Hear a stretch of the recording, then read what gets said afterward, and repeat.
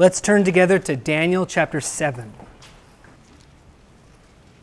Daniel chapter 7. And we're going to read the whole chapter, verse 1 to 28.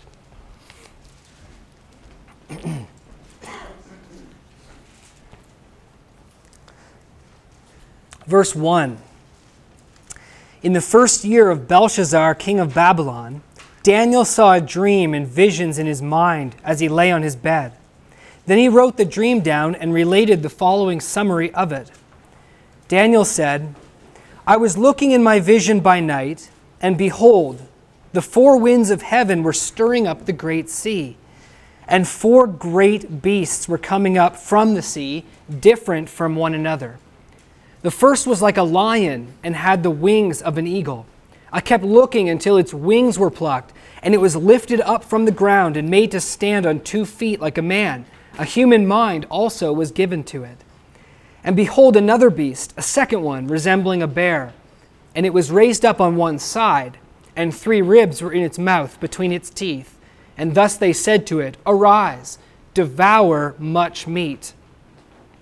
After this I kept looking, and behold, another one, like a leopard, which had on its back 4 wings of a bird. The beast also had 4 heads, and dominion was given to it. After this I kept looking in the night visions, and behold, a 4th beast, dreadful and terrifying and extremely strong. And it had large iron teeth. It devoured and crushed and trampled down the remainder with its feet. And it was different from all the beasts that were before it, and it had 10 horns.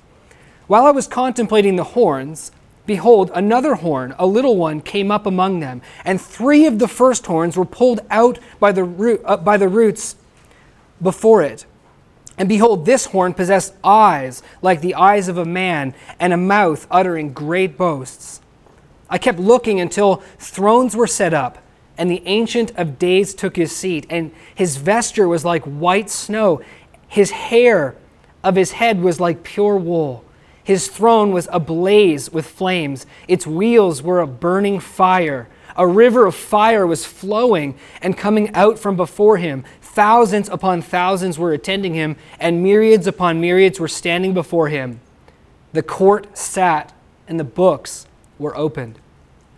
Then I kept looking because of the sound of the boastful words which the horn was speaking. I kept looking until the beast was slain, and its body was destroyed and given to the burning fire.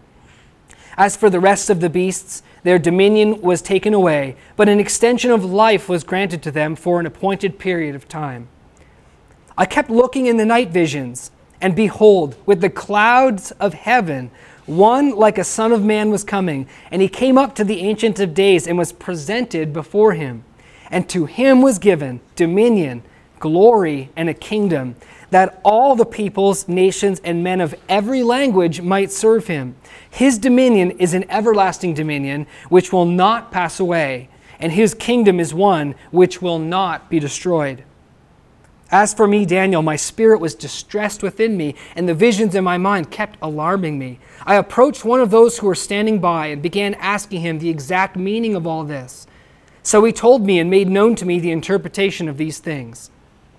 These great beasts, which are 4 in number, are 4 kings who will arise from the earth.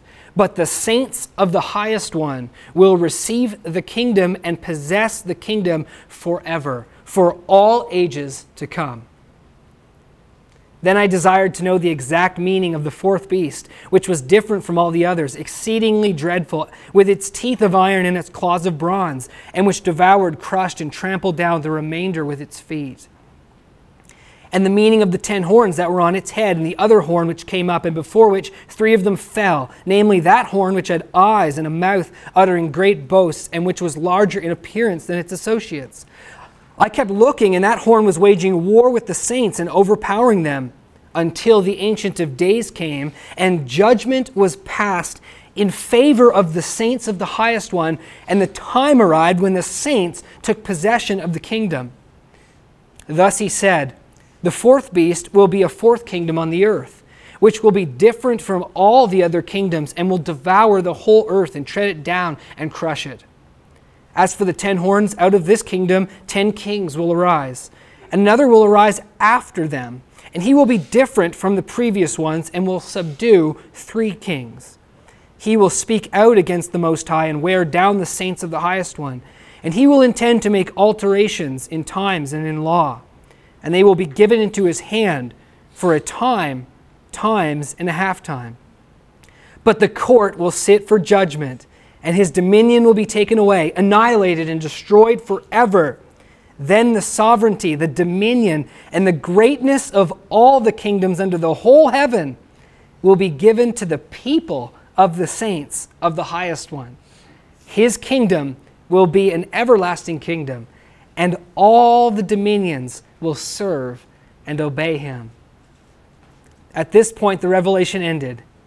As for me, Daniel, my thoughts were greatly alarming me, and my face grew pale, but I kept the matter to myself. Let's pray.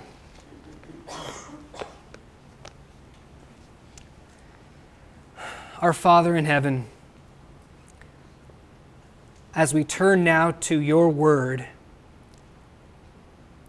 the scriptures which you have inspired and which are light to our feet and the guide to our paths, Lord. Lord, I pray that this morning you would open up our understanding, that you would help us to see what it is that we need to see in this chapter, what you intend for us to see in this book. Lord, I pray that you would break down our false ideas, that you would guide us into all truth, and help us to understand your ways and your word more clearly and more deeply. For Lord, you have given your word for a reason, and that your name might be glorified among us. So we pray, Lord, that now you would minister to us through your word, and you would help us as we wrestle with it. We pray in Jesus' name, amen. Last Sunday, I said that we would be taking 2 Sundays on Daniel chapter 7, and that first we were going to look at the details and the interpretive issues that are involved in Daniel chapter 7, and that's what we did last week.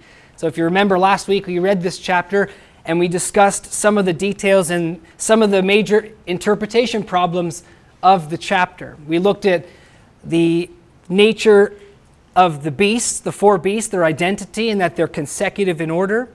And we also talked about the nature and the timing of the coup d'etat that is in this chapter when God gives a blow to the state or gives a blow to the dominion of man, gives a blow to that 4th kingdom and replaces that kingdom with his kingdom and gives that kingdom to his saints. So we looked at those interpretive details.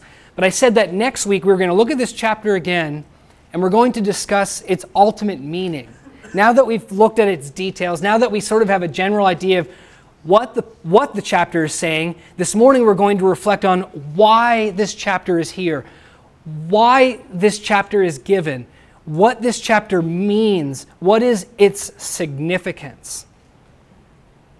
And there's reason to do that, because many times, perhaps in the Bible, it's easy to see the significance of a text once you know what a text is saying in its details. Maybe you read a story, say, of King David killing Goliath, and you can read that and you can kind of see what's being said. Maybe you could miss the significance and the meaning there too. Especially, it's easy to miss the significance and the significance of what's being said in these apocalyptic sections. Because sometimes these apocalyptic sections seem like it's just a bunch of strange details that are thrown at us. And okay, even after I understand it's talking about, Babylon, and it's talking about Persia, and it's talking about Greece and Rome, and it's giving, what's the point? What is the reason that these details are being given? And this is a problem for many people. A lot of people shy away from the study of prophecy or the study of eschatology because they don't see the meaning and they don't see the point. What's the point of studying that? We've got the gospel. Let's just stick to the gospel, the love of God, the grace of God, the goodness of God. Let's camp right there. Why do we have to move away from that stuff to, speculative timing details about who's who and what's what and what's going to happen when? Let's just, okay, it's in the Bible, but let's just stay with the good stuff. But that's really a problem, isn't it? Because that kind of thinking thinks that prophecy and eschatology and these apocalyptic visions aren't about the gospel, that you have to leave the gospel, leave meaning, leave significance, and put those on hold while you go study these details. And that's not at all what God intended when he gave us these texts. The Bible tells us that all Scripture is given for our training in righteousness. All Scripture is given for our instruction in understanding who God is and in his goodness and his ways. No less these apocalyptic sections. So if you feel that way about these apocalyptic sections, if you don't like these apocalyptic sections because you just don't see the meaning of it, the problem is not with these sections, the problem is with you. It's you that needs to get more understanding in these sections. And so that's what I hope we're going to do this morning. We're going to reflect and think about the meaning of this chapter. So I've entitled this sermon, Why Eschatology is All About the Gospel. Why eschatology or prophecy, details like this, why is it all about the gospel? Not just why Daniel 7 is all about the gospel, and we're going to look at that, but what we're going to look at this morning applies to all these sections. Why is eschatology all about the gospel? Now, there are different ways Christians answer this question, why eschatology is all about the gospel. Here's one way that Christians seek to answer the question. Those that do seek to answer, those who aren't saying, yeah, let's just not deal with those sections because they don't have gospel significance. How do Christians try to see gospel significance in them? Here's one way. They look at these sections, like Daniel chapter 7, and they say, yep, this is apocalyptic genre, which of course is highly symbolic, but it's pointing to concrete, real things, real events, real kingdoms. But it's all about the gospel because all of the details here is about the past. In fact, it's about the first century. It's about first century events. And that's one way that Christians seek to say that these sections are about the gospel. They say all these details, 4 kingdoms, 4 beasts, 10 horns, 1 horn, 3 horns uprooted, all of that. It's about the gospel because it's speaking about past events in the apocalyptic genre, which lead up to the cross, which lead up to Jesus. And that's how it's about the gospel, because it's concerning with the events of the first century. Now, I have to say 2 things about that kind of an answer. Why people would, that way that people seek to bring gospel meaning into it. First of all, and I've said this many times, I don't believe that you can account for all the details in these sections in the first century. That's the first thing I'll say about it. There's too many details that one would have to gloss over to try to make all of this fit into the first century. But that's not even the main reason why this is not a good way to bring gospel meaning into it. The real reason that this is not the answer is because a thing doesn't have to have gospel meaning only if it's in the first century, right? It can be significant to the gospel if it's in another century, if it's in another time. And you don't have to just say it has gospel significance because it's a first century issue or the first century thing. That's basically saying the only thing that has gospel significance is what happened at the time when Jesus died. And really, we are able to see gospel significance in other times as well. And we need to reflect on this chapter in a deeper way. And there's another way you can look at it. You can see this as not talking about the first century, and you can see it having gospel significance. And let's think about that together. So those 2 reasons. 1, it doesn't account for the details. And 2, there's gospel significance outside of the first century. Another way that Christians try to bring meaning into these sections is called the idealistic way. The idealistic way. And what that means is that these apocalyptic sections, these prophecies, are not talking about real events at all. They're not talking about the first century or the future. They're not dealing with real events or real nations and real kingdoms. They're just allegories that are explaining spiritual realities.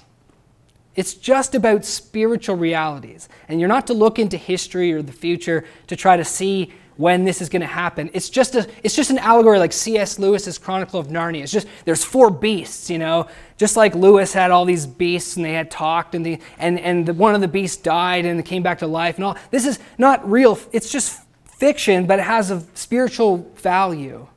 It's idealism. It's the ideas here that matter. How it points to these ever-present spiritual realities.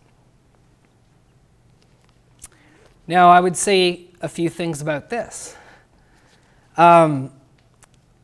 First of all, I would say that is ignoring what the apocalyptic genre is all about and how the Bible uses apocalyptic genre. We've got lots of examples in the Bible where God gives a dream in an apocalyptic genre, and it absolutely has to do with real events, right?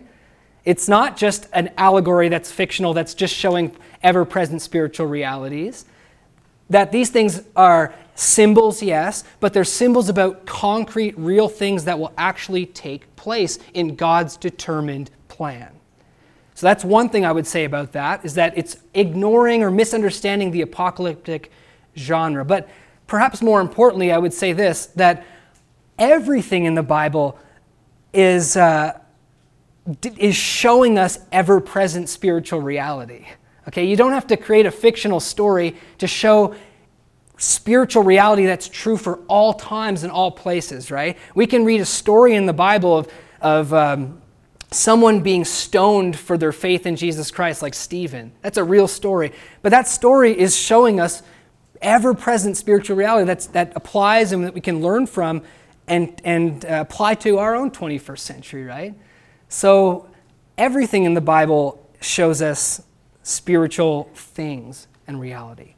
So that's what I would say about this, why this is not the right way to bring gospel meaning into these sections. It's overlooking the details, overlooking the apocalyptic genre, missing what God is saying, and missing the point that it's all supposed to teach us these things. All stories, all historical events. All of these ways are missing the obvious fact written across the entire Bible as to why eschatology has gospel meaning. What is that fact? And I'm going to make this statement this morning. Eschatology is all about the gospel because eschatology is all about Israel. Now that's a controversial statement that many Christians don't agree with. But I'd like you this morning to consider this statement. Just consider and reflect and put on your thinking cap this morning. Eschatology is all about the gospel and has gospel meaning because the events that it is speaking about are events that have to do with Israel. See, there's a story in the Bible that Christians miss. That's a fact. There's a story in the Bible, and many Christians miss this story that runs from Genesis to Revelation, that involves people like Abraham, David, and the son of David. It's the story of a relationship between God and his people, Israel. There's a story in the Bible, dear brothers and sisters, that we often miss. This romance. I mean, read Ezekiel 16 and talk about a romantic story. This relationship between God and this particular people, Israel, that he brought out of Egypt. It's a story of election. It's a story of love. It's a story of betrayal. It's a story of adultery. It's a story of unrelenting pursuit. It's a story of redemption. And what you think about this story, what you think about this relationship between God and Israel is going to affect what you think about eschatology, isn't it? What do you do with that relationship between God and Israel? How many of you acknowledge that at least in the Old Testament there's a relationship between God and a particular people, right? And what you think about that relationship is going to affect what you think about eschatology. Just like in a story, what you think about the beginning of a story and the middle of the story is going to affect what you think about the end of the story, right? And there's a story that runs through the Bible. There's a beginning, there's a middle, there's an end. And now we're talking about the meaning of the end. Well, what do you think about the meaning of the beginning? What do you think about the meaning of the middle? It's been rightly said by so many that Israel, so many on every side of this issue, that Israel is the key to eschatology. What you think about them will determine what you think about eschatology. Horatius Bonar, one of my favorite theologians, Scottish minister from the 1800s, said this: "The prophecies concerning Israel are the keys to all the rest. True principles of interpretation in regard to them will aid us in disentangling and illustrating all prophecy together." What a statement he's making. We often talk about how difficult it is to understand prophecy. Well, he's saying, you want to disentangle and illustrate all prophecy? You need to get the true principles of interpretation in regards to them. False principles as to them will most thoroughly perplex and overcloud the whole Word of God. God's purpose regarding our world can only be understood by understanding God's purpose as to Israel. True, right? And I think both sides would say the same thing to the other. One side would say, look, you're misunderstanding Israel, that's why you're misunderstanding the whole thing. And the other side would say the same thing. You're misunderstanding Israel, so you're misunderstanding the whole thing. So I'm not stating something that's controversial when I say that Israel is the key to eschatology. John MacArthur said, if you don't get Israel right, you will never get eschatology right. Willem van Gemeren in the Westminster Theological Journal, which is a highly reformed journal, he said this: Israel is the hermeneutical crux in the interpretation of prophecy. Now here's the thing that I find remarkable. Many today, and not just today, but many Christians believe that God's relationship with Israel has come to an end. Many Christians think that God's relationship with Israel, it's over. In any special sense. Israel is a non-issue. Israel has no bearing on eschatology. Except, the fact that we believe Israel is no more, that affects how we relate to eschatology. But when I read prophecies in Daniel 7 or Daniel 8 or Daniel 12, when I read Revelation, the issue of Israel has no bearing on that. I approach those books understanding that it's not about Israel because I understand that Israel and God are no more. George Murray, a theologian who believes this, says this about Israel, which I find remarkable. To be sure, the nation of Israel was sovereignly chosen by God, but God no longer deals with them as a chosen nation. Amazing. And he's a spokesman here for many in the Christian church. Yeah, they were sovereignly chosen by God, and there was something going on there, but they are no longer. God no longer, which means he used to deal with them as a chosen nation, he no longer deals with them as a chosen nation. Many people believe that.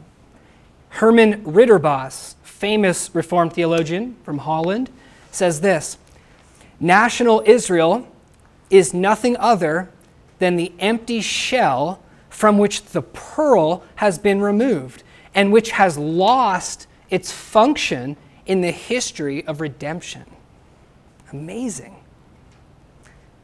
National Israel is just a shell, the pearl's been taken out. And notice this, they've lost their function in the history of redemption. They once had a function in the history of redemption, as every scholar must admit who reads the Old Testament. But they don't have a function in the history of redemption anymore. And so when you read Daniel and read Revelation, you're not thinking Israel. I think everyone on every side of this debate will admit this is a pretty big deal, right? This is going to really affect how you think about the Bible, what you think about Israel. It's really significant about what you're going to think about the rest.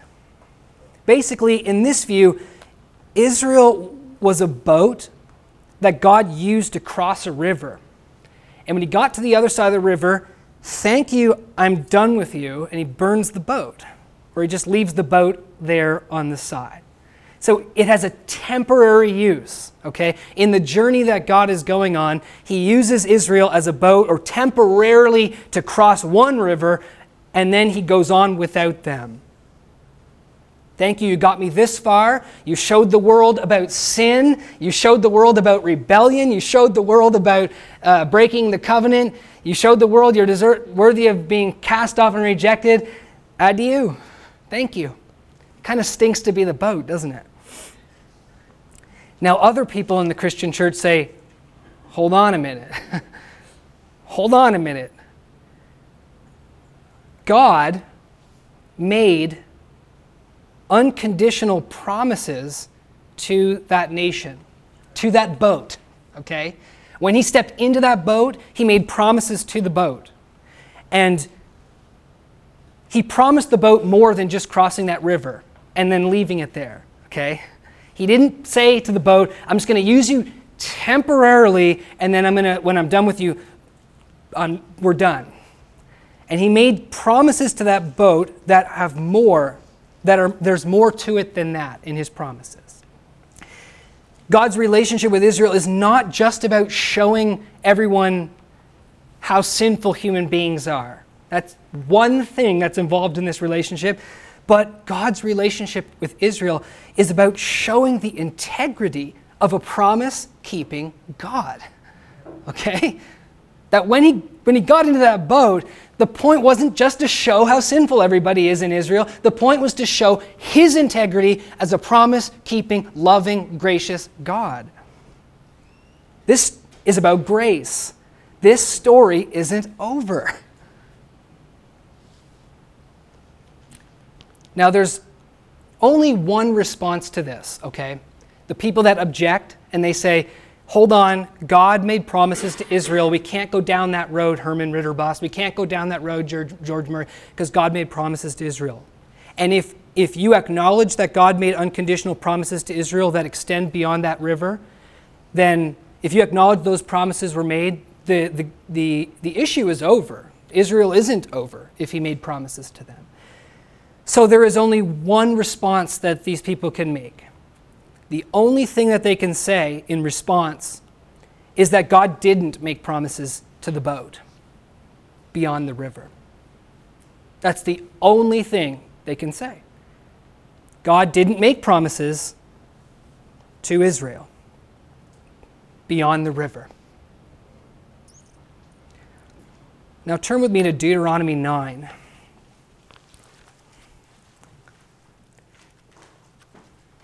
I'd like to just briefly point out that this really seems like an absurd claim to say that God didn't make promises to Israel beyond the river.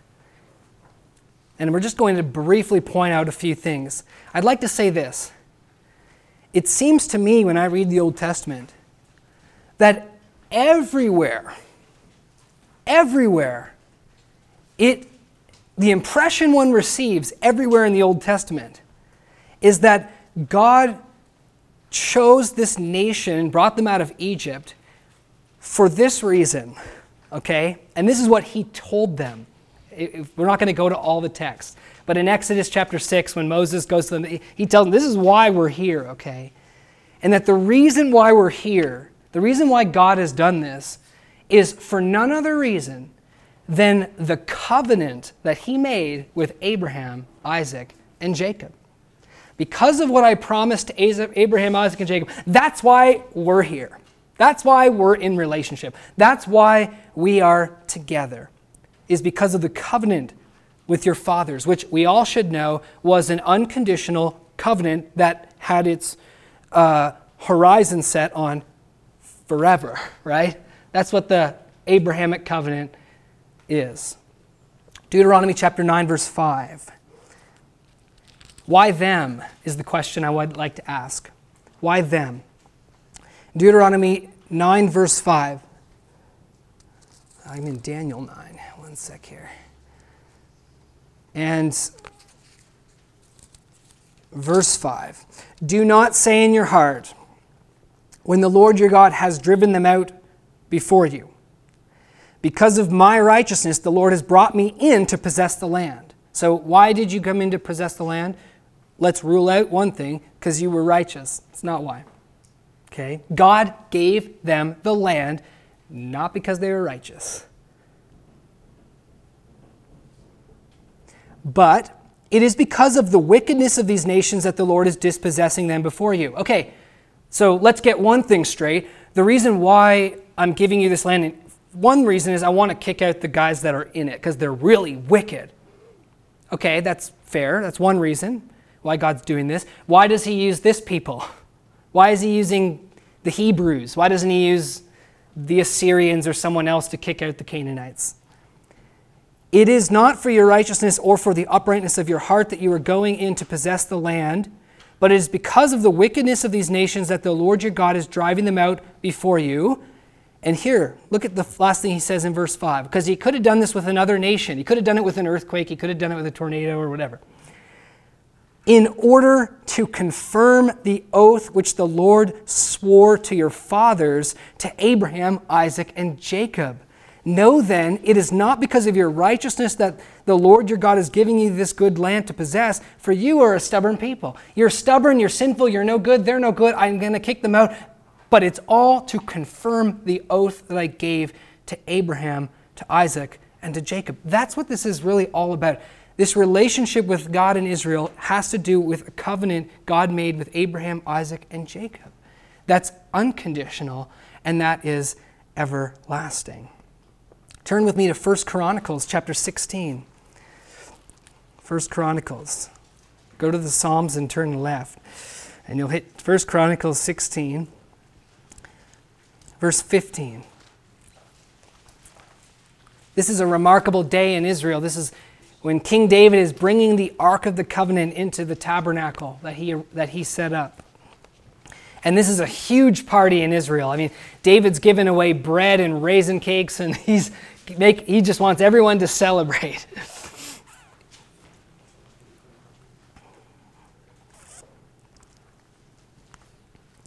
And actually, he sings a song here on this day. Look at verse 8. 1 Chronicles 16, verse 8. Oh, give thanks to the Lord, call upon his name. Make known his deeds among the people. Sing to him, sing praises to him. Speak of all of his wonders. Glory in his holy name. Let the heart of those that seek the Lord be glad. Seek the Lord in his strength. Seek his face continually. Remember his wonderful deeds which he has done, his marvels and the judgments from his mouth, O seed of Israel his servant, sons of Jacob his chosen ones. He is the Lord our God. His judgments are in all the earth. Remember, verse 15, his covenant forever, the words which he commanded to 1,000 generations, which we're not supposed to go on a calendar and tick off 1,000 and say, okay, we're coming to an end soon. This means forever. The covenant which he made with Abraham and his oath to Isaac, he also confirmed it to Jacob for a statute, to Israel as an everlasting covenant, saying, to you I will give the land of Canaan as the portion of your inheritance. This is what they're rejoicing about on this glorious day. Remember the covenant that God made with Abraham, Isaac, Jacob, and Israel as an everlasting covenant. What was it all about? What's the covenant about? I will give you this land. As an everlasting covenant. This is the promise that God gave to them. And turn to chapter 17, just in the next chapter. 1 Chronicles 17. Now this is a famous chapter. This is an important chapter. This is when God establishes this covenant with David, which is simply a reiteration of the Abrahamic covenant and in adding to it some more details. But he's confirming the Abrahamic covenant here in chapter 17. Climactic chapter here. And look what God says in verse... Now David wants to build a house for God here. David said, God, I'm sitting here in a nice temple. I'm sitting here in a palace, and you're sitting in a tent. God, I want to make you a beautiful home. And look what God says in verse 4. Thus says the Lord, you shall not build a house for me to dwell in, for I have not dwelt in a house since the day that I brought up Israel to this day. But I have gone from tent to tent and from one dwelling place to another. In all places where I have walked with all Israel, have I spoken a word with any of the judges of Israel, whom I commanded to shepherd my people, saying, why have you not built for me a house of cedar? Now therefore, thus shall you say to my servant David, thus says the Lord of hosts, I took you from the pasture and from following the sheep to be leader over my people Israel.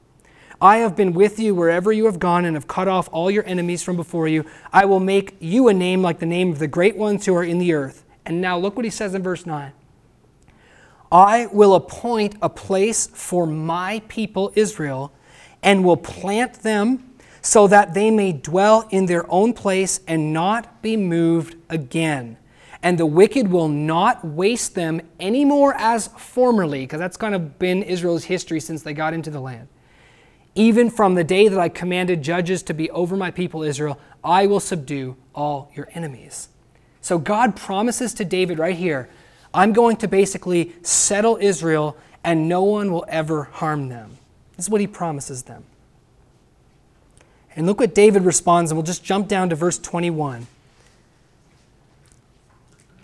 Verse 21, and what one nation in the earth is like your people Israel, whom God went to redeem for himself as a people, to make you a name by great and terrible things. Now we see that this is about God's name and reputation, okay? This is ultimately about God's reputation, what he's doing with them. In driving out nations from before your people whom you have redeemed out of Egypt. Now look at verse 22, very important. For your people Israel, you made your own people temporarily. How long shall they be his people? And you, O Lord, became their God. My dear brothers and sisters, here we see that God brought Israel out of Egypt and made them his people. I mean, when he said to Pharaoh, my firstborn, my people, let them go. And he said, who's the God of Israel? Who's the God of the Hebrews? That he took these people to be his people forever. This is an unconditional and everlasting promise. I'm not going to even go to the prophets Isaiah, Jeremiah, Ezekiel. There's just too much there to talk about God's everlasting, unconditional relationship with his people Israel that is based upon the covenant God made with Abraham, Isaac, and Jacob. So here's the issue. If God made these promises to them, that settles the issue forever, doesn't it? If you can answer the affirmative, did God make an unconditional, everlasting promise to that people? If you can say yes, the issue is settled, isn't it? He has, and obviously it's going to have a bearing on our eschatology. There's only one response to this that can be brought forth, and this is what is brought forth. And it's remarkable. And this is the answer that the opposition must give and has to reckon with. And I don't think that they really have thought about how significant this response or this objection is. The only response to this would be, it's some kind of a trick. It's a trick. What I mean is, yes, God led them to believe that he had made an unconditional, everlasting covenant with them. Yes, they were led to believe that. Yes, they thought that was the case, didn't they? But it wasn't. He didn't make promises with them. They just thought he did. And brothers and sisters, let's be very, very clear on this. The people, the nation of Israel, really do think that God made an everlasting covenant with them, okay? They really do think that. That's not Christians saying that. That's them saying, yeah, God made an everlasting covenant with us based on Abraham, Isaac, and Jacob. And all that we could say in response to that, if we were going to reject that, is say, that's what you think. That's not really how it is. How many of you have ever seen the common illustration where people want to illustrate trust? And they'll say, hey, Keith, come on up here. And you don't have to actually get up here. And they'll say, turn around and you look that way. Don't, you close your eyes and look that way. And I'm behind you. And, okay, Keith, I will catch you, right? You just fall backwards and and I will catch you. And so Keith's okay, I trust Eli. He's going to illustrate this thing. And so Keith closes his eyes and falls back. And imagine he just slams on the floor, okay? And everyone in the audience goes, what? And I say, well, you just lied to Keith. He trusted you. And you tricked him, or you lied to him. He said, I didn't lie to him. I wasn't thinking of that, Keith. Right? I wasn't thinking of that Keith. In my mind, when I said, I'll catch you, Keith, I was thinking of a different Keith. Okay? He misunderstood.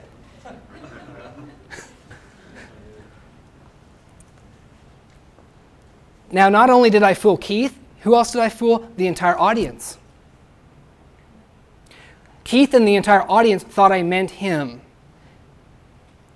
And so when I didn't catch him, everyone was shocked. And I can say, well, I really didn't think him in my mind. Everyone said, that's a dirty trick. And this is exactly how it is if what these Dutch Reformed people are saying is true. Because Israel itself, as a nation, thought God meant them. And not only Israel, my friends, but all the world. And even to this day, 21st century, the world thinks Bible says God made covenant with Israel forever. One of the reasons, by the way, people don't believe in God, one of the reasons why a lot of Jews don't believe in God and the world's kind of gone with them, this is just a fictional story. Doesn't really do it, did he? He didn't really make a covenant with them. Look at all the bad things they've gone through. As Christians, we should say, no, the bad things they've gone through is because they're in covenant with God, right? But people don't seem to see that. Moses says to Israel, right on his deathbed, after he said, you guys are rebellious, God knows you're not going to do it, God knows you're not going to keep the commandments, but at the end he blesses Israel. He blesses each tribe, and you know what he says to them? He says, he blesses them, he says, God loves you, and underneath are the everlasting arms. That's what he says to this nation before he dies. My dear friends, take heart, may God bless you, and underneath are the everlasting arms. Well, underneath are the everlasting arms, and Israel is trusting in that.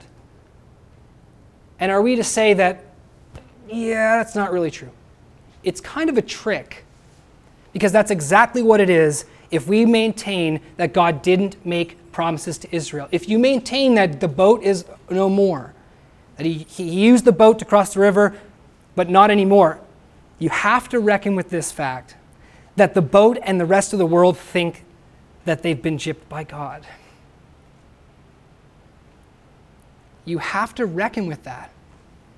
The boat and the rest of the world, if that's true what you're saying, they've been gypped by God. And brothers and sisters, none would buy it. And God cares about his reputation, especially in the eyes of the audience, right? You've got to read, when you read the Old Testament, you see that. We are correct if we believe that God made promises to Israel. And thus the foundation of our message is either God keeps his promises or God breaks his promises. The Bible is a story, a relationship between God and Israel that has a beginning and a middle and an end. Right now we're somewhere between the middle and the end. The Old Testament begun that relationship. Jesus came in the middle to Israel, and the Bible tells us that he died for the sins of that nation. Jesus sent the preachers, after he was rejected by that nation, he sent preachers into all the world to preach the gospel. And somewhere in the mix, the Christians who were preaching the gospel forgot all about Israel in this story. But eschatology is all about the gospel because it's all about Israel. And I'm going to say this. Eschatology is all about the gospel because it's about Israel, because in order for God to fulfill his promises to Israel that he gave them, it requires the radical intervention of the grace of Jesus Christ. For only by the bringing in of righteousness, as we're going to see as we go on in Daniel, for only by the bringing in of righteousness to that nation can the nation be blessed and the promise be fulfilled that they would be blessed and be a blessing to the whole world. as we believe as Christians, that life and blessing depends upon righteousness. And the fulfilling of God's promise to them to bless them and to plant them safely and to make them a blessing depends upon righteousness. And we know Israel's not righteous. And we know Israel's never going to be righteous by the law. And so the fulfilling of the Abrahamic promise to Israel requires the intervention of the gospel of Jesus Christ to bring in that blessing. It's salvation as we know it as Christians on a national scale. Their salvation is a type of our individual salvation, and our individual salvation is a type of that nation's salvation. Otherwise, eschatology would in fact be unrelated and speculative. It wouldn't really make any sense at all. Now, I'm going to say this before we move on, that someone might say, look, why do I need Israel as a type? I'm a Christian. I understand I'm a sinner. I understand that I can't be righteous by keeping commandments and being good. And I understand the big story. You're talking about a story, Eli. You're talking about a story between God and Israel. Well, I understand the story we sing about all the time, the wondrous story of Jesus' love for me. He came out of heaven, died for my sins. He saved me. That's a beautiful story. Why do I need that story when I've got this story? Someone might ask. Don't I have enough? It would seem so, but I would say no, you don't. And here's why. I'm not saying that you have to know the story of God's relationship to Israel to be saved. I'm not saying that. Because you can go to someone's house, you can share that you're a sinner, all of we like sheep have gone astray, and the Lord laid on him the iniquity of us all, and you believe and you're saved, and that person can believe and be saved. That's wonderful. And that's how it often happens. You just get saved hearing that gospel. But what happens when you hear the other story? Yeah, the Bible says other things too, doesn't it? And the Bible, and this Christian who has never read the Bible, he's all excited about the gospel, and he starts reading the Old Testament. And he's saying, yeah, God made all these promises to Israel. And here's the thing, if you get the story with Israel wrong, why should you trust the story with Jesus? Maybe at first, maybe before you know the story of Israel, everything's fine, right? You don't know anything about Israel. You just know, hey, he loves me, great, fine. But once you start learning the story of Israel, which God has invested his name in, and you realize, and you're taught that, he started, he ended, he promised, it was a trick, and then you realize, wait, God's a trickster? God did that? How can I be sure that I can put my confidence and my trust in Jesus then? So, yes, it's important to know the story of Christ. But we can only have confidence in Jesus Christ if we have confidence in the integrity of God. And dear brothers and sisters, God has put his name on the line with Israel. Whether you like it or not, that's how it is. So you need this story. Now, what does all this have to do with Daniel chapter 7? According to what we've said, it has everything to do with Daniel chapter 7. Daniel chapter 7, we're just going to briefly look at it now in closing here. Daniel chapter 7 is a story about Israel. If it's eschatological, and if we're tracking together, it's a story of God's relationship to Israel. All of Daniel really deals with this, and it's a type of salvation. Daniel has a vision in the sovereignty of God. 4 beasts arise. Unlike chapter 2, when Nebuchadnezzar, who's a total pagan, gets a vision from God, and without he's a pagan without Old Testament theology and Old Testament background. So God gives him a vision that he could understand, these glorious images and metals. God gives a vision to Daniel of the same situation, but shown to Daniel, we get more theological significance here. These symbols that we see in Daniel chapter 7 would invoke certain ideas to a Jew like Daniel or to any Jew who's reading it, anyone versed in the Old Testament. And often the symbols that we see here are lost to the modern mind because we're not in an ancient setting. None of us are really shepherds, so we kind of miss it. But I want you to contemplate here in Daniel chapter 7. Let's just go there real quick. He sees a lion, he sees a bear, he sees a leopard. And all of these creatures are dangerous creatures that will hurt you and will hurt your flocks, right?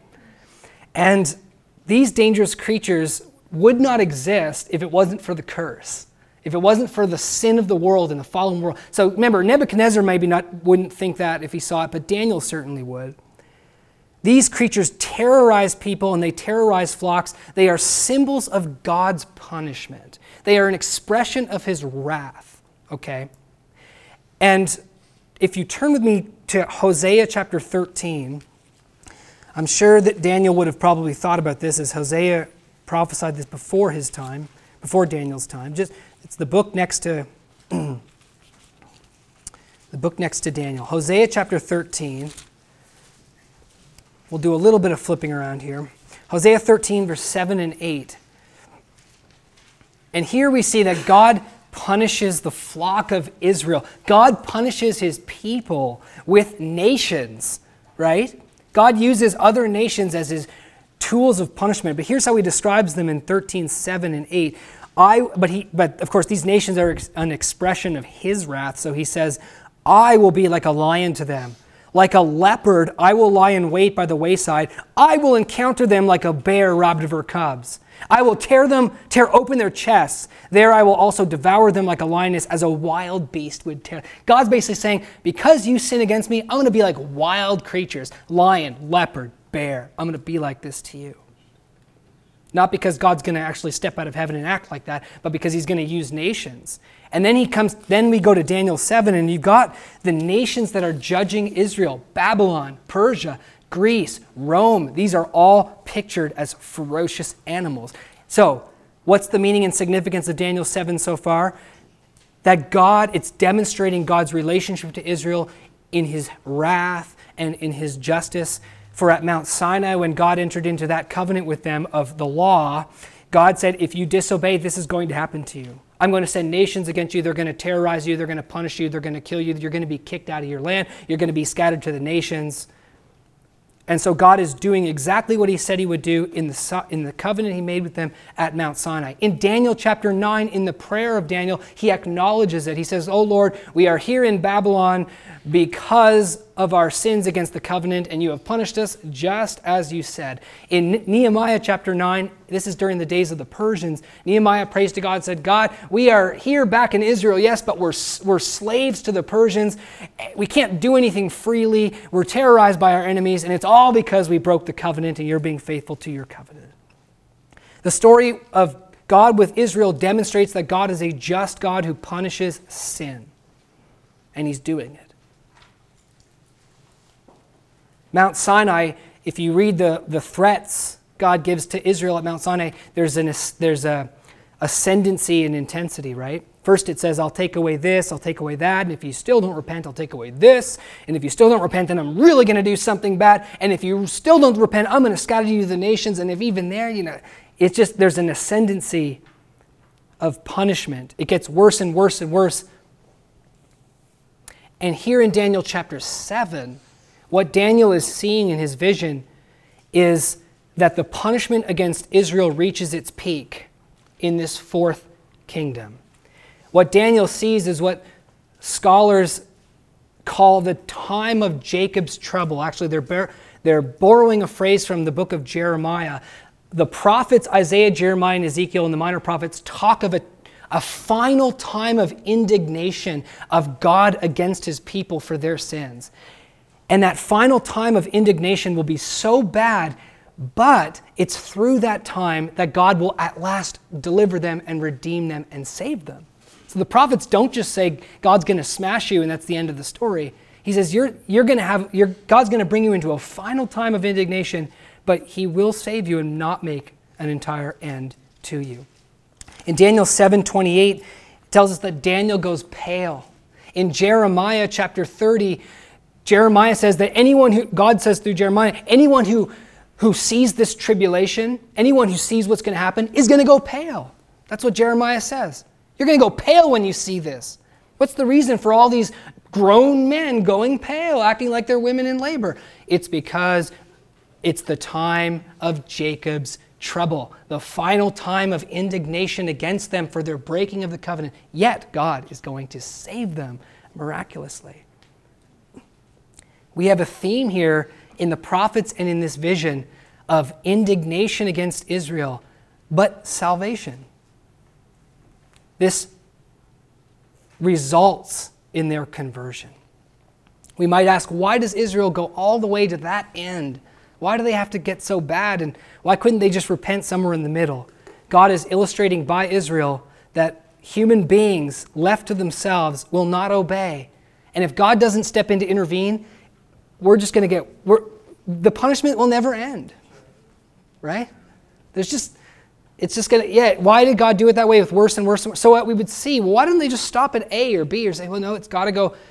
And God, of course, could do even worse. He could annihilate them altogether, but for his covenant with Abraham, he doesn't. You and I, brothers and sisters, should learn from this, that we would also be destroyed were it not for the grace of God. And you and I are not saved because we just did better than Israel. We should learn from them. It would just be worse and worse bad until I go to hell, were it not for the grace of God. Daniel saw the fourth beast waging war against what he says, he calls them the saints, in the Aramaic, the holy ones. And he says that the fourth kingdom is actually winning. Look at verse 18. The angel says, the saints of the highest one will receive the kingdom and possess it forever. Look at verse 21. I kept looking, and that horn was waging war with the holy ones, or the saints, and overpowering them. Verse 22, until the Ancient of Days came and judgment was passed in favor of the saints, or the holy ones of the highest one. Look at verse 25. He will speak out against the Most High and wear down the saints of the highest one. They, the saints, will be given into his hand for a time, times, and a half time. Look at verse 27. The sovereignty, the dominion, and the greatness of all the kingdoms under the whole heaven will be given. Now he modifies the statement here, the phrase, will be given to the people of the saints. Now what's that mean? Who are the people of the saints? The Am Kodesh, the people of the holy ones' people. Who is that people? And turn with me to Daniel chapter 12, for the vision here in chapter 7 isn't the only time Daniel talks about the holy ones. Daniel chapter 12, verse 1. We'll look at verse 1 and verse 7. Now at that time, Michael, the prince, who stands guard over the sons of your people, Daniel, which is, of course, Israel, will arise, and there will be a time of distress such as never occurred since there was a nation until that time. Now that's what Jesus says in the Olivet Discourse. When you see the abomination of desolation that Daniel spoke about, that's the time to get out of Jerusalem, because there's going to be a time of trouble unlike any other. He's referring to this. And at that time, your people, Daniel, everyone who is found written in the book will be rescued. Look at verse 7. I heard the man dressed in linen who was above the waters of the river, as he raised his right hand and his left toward heaven, and swore by him who lives forever, that it would be for a time, times, and a half time. Get this. As soon as they finish shattering the power of the holy people, all these events will be complete. What's this last troublous time about? And the angel says, you know what it's all about? It's about destroying their power. It's about shattering their power until they finally realize that they have no power. Once they realize that, it's over, isn't it? Then peace floods in like a river once they realize they've got nothing. If you go all the way to the law of Moses and you follow the prophets, one of the repeated offenses that God complains against Israel is that they think that they have power. And in the Deuteronomic curses, if you sin against me, I'm going to send famine and pestilences and war. You're going to eat your kids, and I'm going to scatter you to the nations. It explicitly says, and I'm going to do this so that you stop thinking you have power.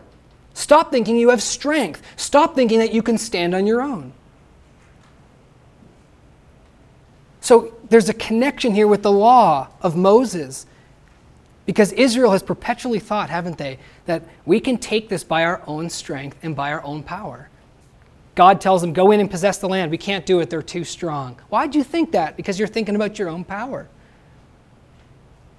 Or later on, we can trust in Egypt to save us. from our enemies. Why are you thinking that? Because Egypt's powerful and we're not powerful. How come you aren't thinking about me, God protecting you? Well, we don't consider you in the equation. We just think about what we can humanly do. And after God shows them, no, I'm in control and I wipe them out, then they move their strategy to, okay, we can be righteous then. We'll just be righteous. And if we're righteous, God will protect us. We're going to be right. We're going to keep the commandments. We are going to do it. And if we do it, God will protect us. Nope. Wiped out again, 70 AD. No power that you have. The nation of Israel can be called holy. They're repeatedly called holy in the Old Testament because they are set apart and different because God chose them from among all the nations. So when we read saints or holy, we don't have to immediately think we're just talking about Christians or people who are righteous through faith. However, the holy people would include the nation of Israel, those who are regenerate and those who are regenerate and those who aren't. Because every believer in Christ, the Bible says, has joined himself to Israel. You are a part of that holy people if you're a Christian. Even if you're a Gentile, you are part of that holy people. But let's not lose sight who that holy people is. It's the nation of Israel. This must happen with every individual, right? You realize you have nothing. You lose all your strength. You lose all your power. You lose all your hope in yourself and in your works and in your righteousness. You realize you have nothing but to look to God himself. And when that happens, God delivers you. And there's no more controversy at that point. And so God's story with Israel shows us God is a wrathful God who punishes sin. It shows us that we have no power, we have no righteousness, we have no strength. And so what would the next thing be that the story of Israel shows us? The story of God with Israel shows us the revelation of the righteousness of God that is in Jesus Christ. The salvation of God for sinful, helpless people. And for a sinful, helpless nation. This sudden, striking, miraculous intervention that changes the fortunes of the holy people, where one moment the holy people are being destroyed, and then the next moment they're given the kingdom. This is a theme that runs all throughout the prophets. Israel is under punishment. Israel's under wrath. And then all of a sudden, Israel is blessed. And they're blessed because they come to understand their place before God, their sins, and they put their hope in the Christ of God. And this theme with Israel is the story of each and every one of us as Christians, isn't it? That we're under the curse, we're under the wrath of God, as John the Baptist says, if we don't believe. Now, was it a process for you entering into the kingdom and being righteous and being blessed and having life? It wasn't, was it? One moment you were under condemnation, and then you put your faith in Jesus Christ, and in that day, in that hour, you were forgiven of all of your sins. You were made righteous before God, and you became a son of God and an inheritor of eternal life, entered the kingdom immediately because of one look to Jesus Christ. And so it will be for the nation, as the prophet Zechariah in chapter 12, verse 10 tells us of these last days, in the last time, that they will look upon Christ whom they pierced, because God will pour out upon them the spirit of grace and supplication, and they will mourn for him. Our righteousness is found in Christ, who died for the sins of the whole world and for the sins of that nation. It says explicitly in John chapter 11 that he died for the sins of the nation of Israel. We are delivered from unrighteousness and condemnation through the blood of Jesus Christ, through faith in him and not by our works. And so will the nation of Israel be. Why do the tables turn for them? Why do the fortunes change? Why does the holy people who are punished and condemned all of a sudden get blessed? For none other than faith in the righteousness of God in Jesus Christ. And we see here Jesus, the one who brings in that righteousness in verse 13, here pictured as the ascended king who receives that kingdom. Elsewhere, the Bible tells us he will return to the earth in blessing to rescue his people and to usher in his kingdom on the earth and to topple all other dominions. Everyone who has believed in him will take the kingdom with Christ. People who have believed in him from all ages. There will no more be curse but a blessing. It will be the fulfillment of the Abrahamic covenant through Jesus Christ. Israel will be blessed and all the world will be blessed because of them being blessed.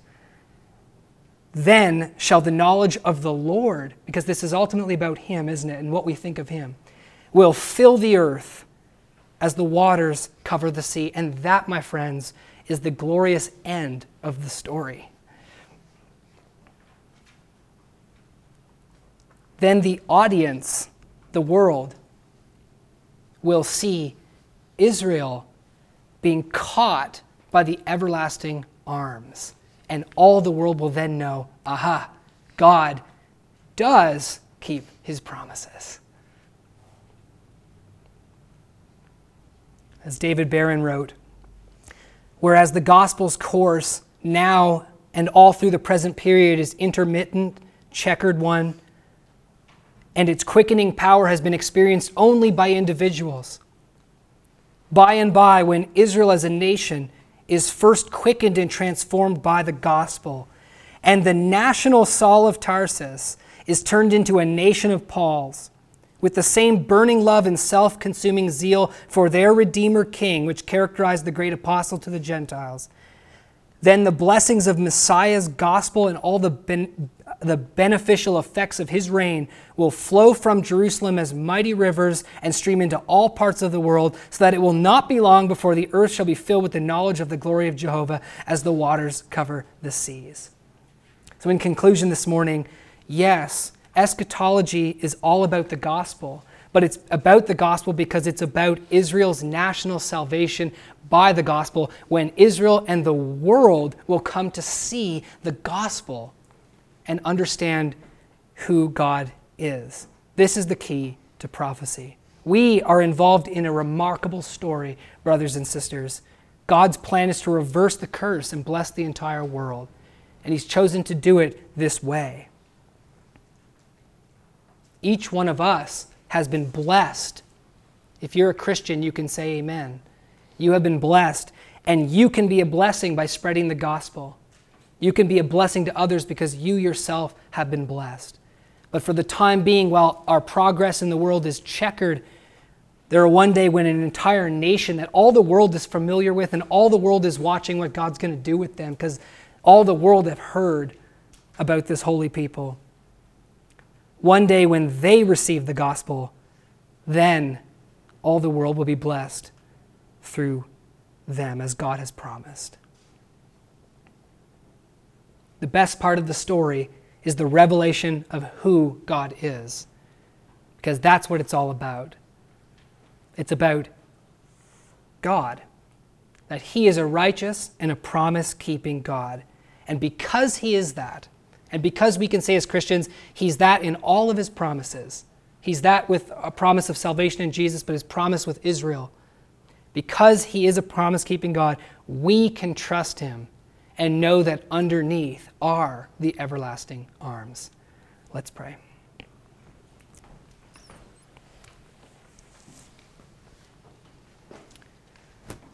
Father, we thank you that you are a promise-keeping God. We thank you for your promises that you gave unconditionally by grace, because we don't deserve any of it. Israel doesn't deserve any of it. The world doesn't deserve any of it. And yet you love us and that you did this. Please broaden our understanding of your marvelous works and deeds. Lord, please help us to see these things that can be difficult to see. And encourage us by the fact that you are a God of integrity. Thank you that we can trust in you. Thank you that you have blessed us through Jesus Christ. Please use us to be blessings to others. And Lord, we look forward to the day when you will bless the whole world through Christ. You're so awesome. We praise you in the name of your Son. Amen.